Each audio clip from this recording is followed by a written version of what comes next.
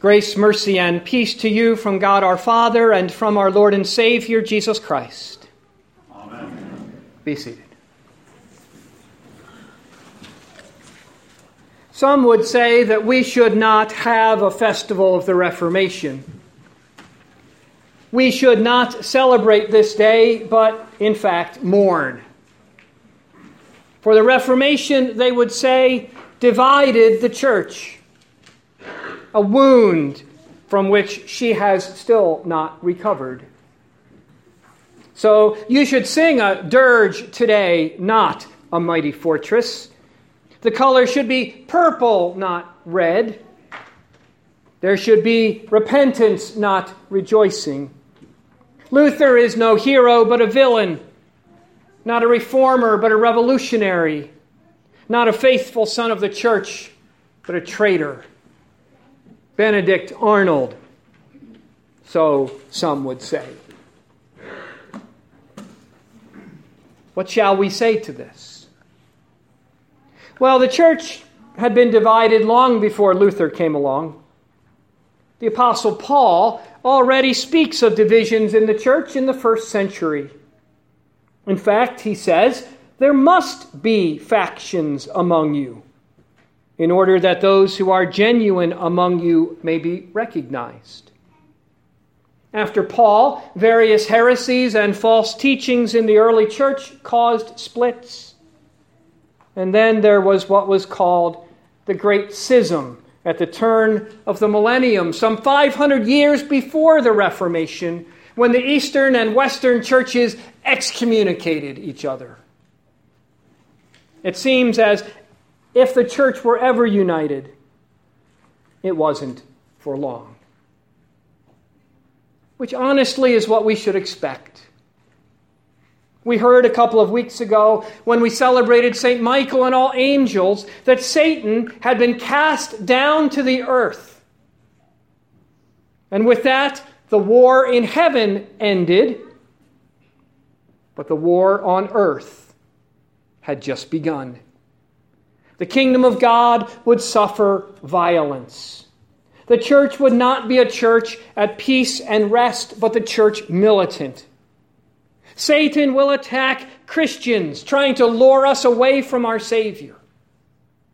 And he will attack the church, dividing her with false doctrine, and sometimes even petty squabbles. And he will seek to infiltrate too. That false doctrine find a home in the church and eat her away from the inside out, so that she is nothing but an empty shell with nothing of substance inside. But though some sing a dirge on this day, it is not a time to mourn, for one very simple reason. No, not because of Luther. We thank God for him, as we do for all the church fathers who came before us, who fought for the truth, who often gave their lives and on whose shoulders we stand. Nor do we celebrate the start of a new church, a Lutheran one, for that would be a grave misunderstanding of what our church really is. For we are no new church, but a very old one. For there is, in fact, only one church, one true one. The church which is the body of Christ. The church which is made up of those who belong to Christ. Those baptized by him, fed by him, absolved by him, who believe in him. The Christians of the Old Testament who believed in the promise of his coming. And the Christians of the New Testament who believed that he came, fulfilling all the promises and prophecies of the Old Testament. One church, hidden in this world of violence and division and sin. But we will not mourn today for this reason, because Jesus is here. And as Jesus said, can the wedding guests mourn when the bridegroom is with them? Yes, we mourn our sins and repent of them. And there is no shortage of sin to confess in our lives. But our mourning is not for long, for we then hear the words of absolution. That our sin is forgiven, it is taken away, it is not counted against us, you are free. And then we eat and drink the body and blood of Jesus. His pledge to us for the forgiveness of our sins and the promise of eternal life. That he who places his body and blood into our bodies will come and raise these bodies to eternal life. So, a foretaste of the feast to come, we call the Lord's Supper. This is just the appetizer of the marriage feast of the Lamb and his kingdom. One feast, though on many altars. So, how can we mourn when such great forgiveness is ours? This, for Luther, made all the difference in the world. You know, oftentimes the Reformation is boiled down to the three solas, that we're saved by grace alone, through faith alone, revealed in Holy Scripture alone. Or that it was all about justification by grace through faith without the works of the law, as we heard from Romans today. And those are certainly true and hallmarks of the Reformation. But maybe what the Reformation really boiled down to was this: Jesus is here for you. You see, at the time of the Reformation, if you really wanted to get close to God and find Jesus, if you really wanted to be spiritual, you were told to enter a monastery. And there, through poverty, chastity, and obedience, through prayer and fasting and almsgiving, through climbing the ladder up to God in meditation and contemplation, you could find Him and get close to Him, making yourself holy. And Luther tried. He really tried. But the more he climbed, the farther away he got. And maybe you've tried that too. Praying more, reading more, obeying more, trying to climb, trying to get to God, and it all seems for naught. Life comes crashing down, problems pile up, old sins return, and you find yourself no closer to God than when you started. Then there were the radical reformers. They said, yes, God is far away. That's quite right. He was here. But now He ascended into heaven to the right hand of God and is as far away from us as heaven is from the earth. But you can't get to Him by climbing up earthly ladders or doing earthly things. You see, that's where they went wrong. Oh no, you must ascend, but spiritually, in your heart. Or you must ask God into your heart. Oh yes, that's where God is. But Luther looked into his heart and didn't find God there. He found sin. He found doubts, fears, mistrust, pride, envy, unholy desires, anger, bitterness, everything but God. And if you're like me, that's true for you too. And then there were those who said not to worry. God is everywhere. But if God is everywhere, is He anywhere? And while that may be true, is it comforting? Comforting when we see the sin in the world. Comforting when we see the sin in us. Comforting when sin comes crashing down on you in your life. Or comforting when sin erupts out of us against others. Because why doesn't He do something about it if He's everywhere? A small child having a nightmare knows her parents are in the house, but that's not very comforting. She wants them there, right there for her, holding her in their arms, speaking to her, reassuring her, loving her.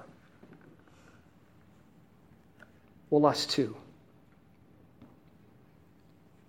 So Luther's question, I can't climb up to God. There's only sin in my heart. And yes, God is everywhere, but where is He for me? So the Reformation really came down to this. Jesus is God here for me. I don't climb up to Him. He climbed down to me. And He's not in my heart. I'm in His. And yes, He is the God who is really big, but who became really small. And here for me to do something. And so this isn't just history, something that happened a long time ago. It is still true today. And here. For where is God? He is curled up in His mother's arms. He is laid in a manger. He is touching lepers. He is consoling widows. He is giving sight to the blind. He's giving hearing to the deaf. He's loving the outcasts. He is being arrested. He is being whipped and mocked. He is nailed to a cross. He is laid in a tomb. But then He is risen from the dead. The 3 days of mourning are over. And now is the time of rejoicing. And yes, He ascended into heaven, but not to leave, not to be far away, but to be with us more than He ever was before. For when He ascended, He also promised this: Lo, I am with you always to the very end of the age. And so He is with us. For as He descended from heaven and was made man, so He does not now make us climb up to Him with what we do, or ascend to Him in our hearts. He is still coming to us. He is still coming down. He is still here with us, for us. His hands still washing us. His voice still absolving us and teaching us. His body and blood still feeding us. Here is my mighty fortress when the devil attacks. Here is my refuge when my sin weighs heavy on me. Here is my comfort when the world and its sin come crashing down on me, when things don't make any sense. Here is the Jesus who has overcome the world for me, so that I know that I too will overcome, though it come through a cross, though it come through death and the grave. He is Lord even of these. And He is my Lord here for me. From this reality, really, I think, sprung the Reformation. That the righteousness of God isn't something to achieve, but given to us in Christ. That Jesus isn't far away, but here. That we don't have to somehow find Him. He finds us. And yes, the truth of the three solas. And yes, the truth of the teaching on justification. But from this, that Jesus is not far away, but here for me. And so what we celebrate today is not a man or a church, but Jesus here for me. The Almighty God weak for me. The all-present God here for me. The living God crucified for me. The holy God made sin for me. The God of all creation here, loving me and forgiving me. And this too, a church where the violent come and still take Jesus by force.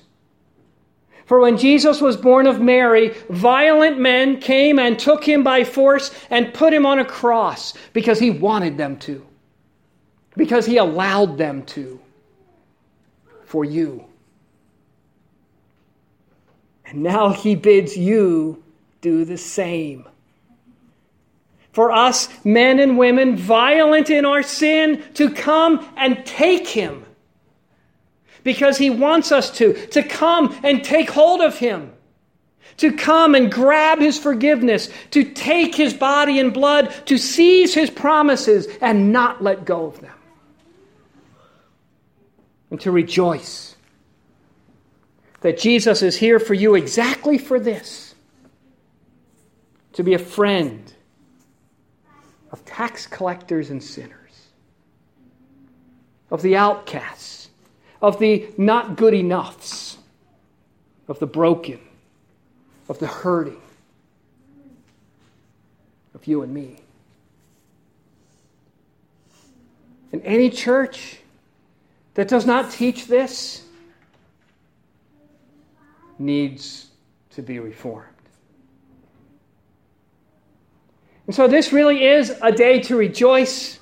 It says in the book of Ecclesiastes, there is a time to mourn and a time to dance. And this is the time to dance and rejoice in the forgiveness and life of Jesus here for you.